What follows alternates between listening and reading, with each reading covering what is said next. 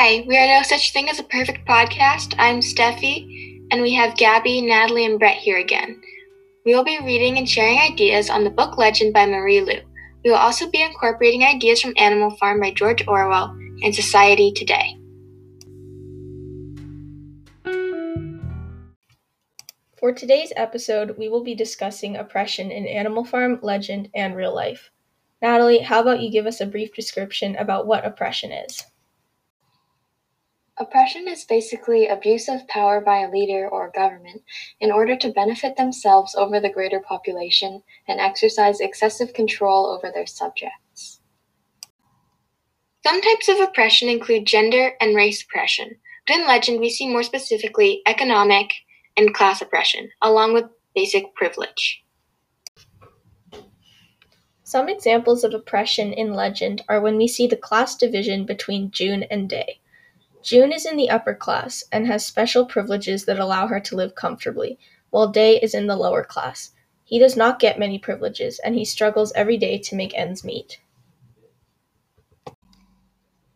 Another example of oppression in Legend is the trial, because it systematically puts the lower class in lower positions because the wealthy have more resources to afford tutoring and a good education, so they're more likely to succeed in the trial, while the poor people have to go to work every day, they have to help their families, and they're probably more likely to get a lower score and a worse education. So the poor people are basically stuck in their jobs, and it's not really easy for them to get out of their situation. Yeah, we see that they're put at a big disadvantage, and once they're kind of in their social class, it's difficult to get out of it and move up. And yeah, therefore they struggle a bit in society. We also see how financially different the two classes are in Legend, and it shows how difficult social classes can be. June has been born into the upper class, and she doesn't experience financial troubles. Day, on the other hand, resorts to violence and crime just to earn money for basic living expenses. Stefi, do you have anything to add?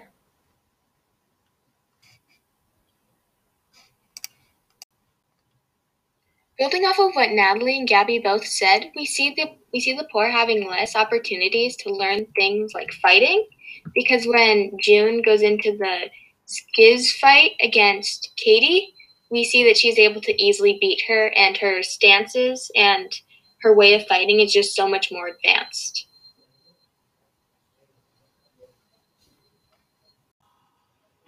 The trial is also an example of oppression because the poor and the rich are segregated, or their sections are roped off in the trial because there is a higher chance of the plague in the poor sections. The poor can't afford a vaccine, where in the richer sections it's mandatory to get it. So that's how they have oppression. Also, in society today, we still see oppression. For example, we see gender oppression, where there is not always equal pay in jobs, and women don't always get the same rights that men do. We also have seen a lot of racial inequality and oppression on the news lately. Natalie, what would you like to add? Similar to Legend, there's also class division in society today, and the poor people are more likely to stay poor because of the way the system is. The more privileged children can afford to get tutoring and help with school and are more likely to go on to a higher education and then get a good job. Well, less fortunate kids, they have to stay home and help their families, and they may not have a stable household and may not attend school every day. So they're more likely to get a worse job. So they just stay in the same class that they've always been in. Yes, I definitely agree. Similar to Legend, we see a lot of class division in Animal Farm. The pigs are very high in class, and they take most of the power on the farm. They contribute the most in the debates, and they pretend to listen to other people or other animals' opinions, but in the end, it's what the pigs have to say is what's important, and what the pigs want is usually what happens. Yeah, I agree. And the pigs are also. Do you stop it? No. Okay. Keep going. Okay. Let's just start over what you were about to say. Okay. The pigs are also able to use like their higher standing or their their standing to make everyone believe them, because when issues are brought up, but then Squealer references that it was Napoleon who said it, then the rest of the animals believe them. Yes, they pretend to be very credible. Yes. Manipulate all the animals to think that they're the best people to be the leaders. Yes, Yeah. Go ahead. And they Go also act like they're doing it for the good of the other animals, but they're really just benefiting themselves.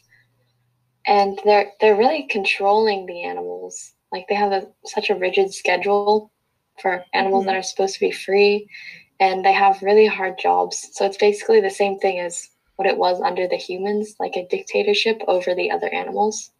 Yes, and I also think that they take advantage of the less intelligent animals, like those who can't read and write. They're always changing they call it what, the amendments or whatever's on the wall. They constantly change it, and they just think that the less intelligent animals won't notice because they're not strong in reading and writing. So they take advantage of the animals in that way.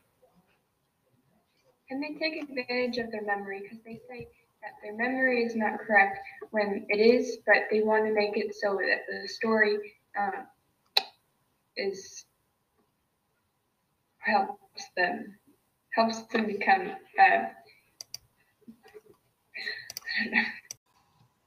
Thank you for listening. I hope you enjoyed the longer discussion and our topics and what we talked about.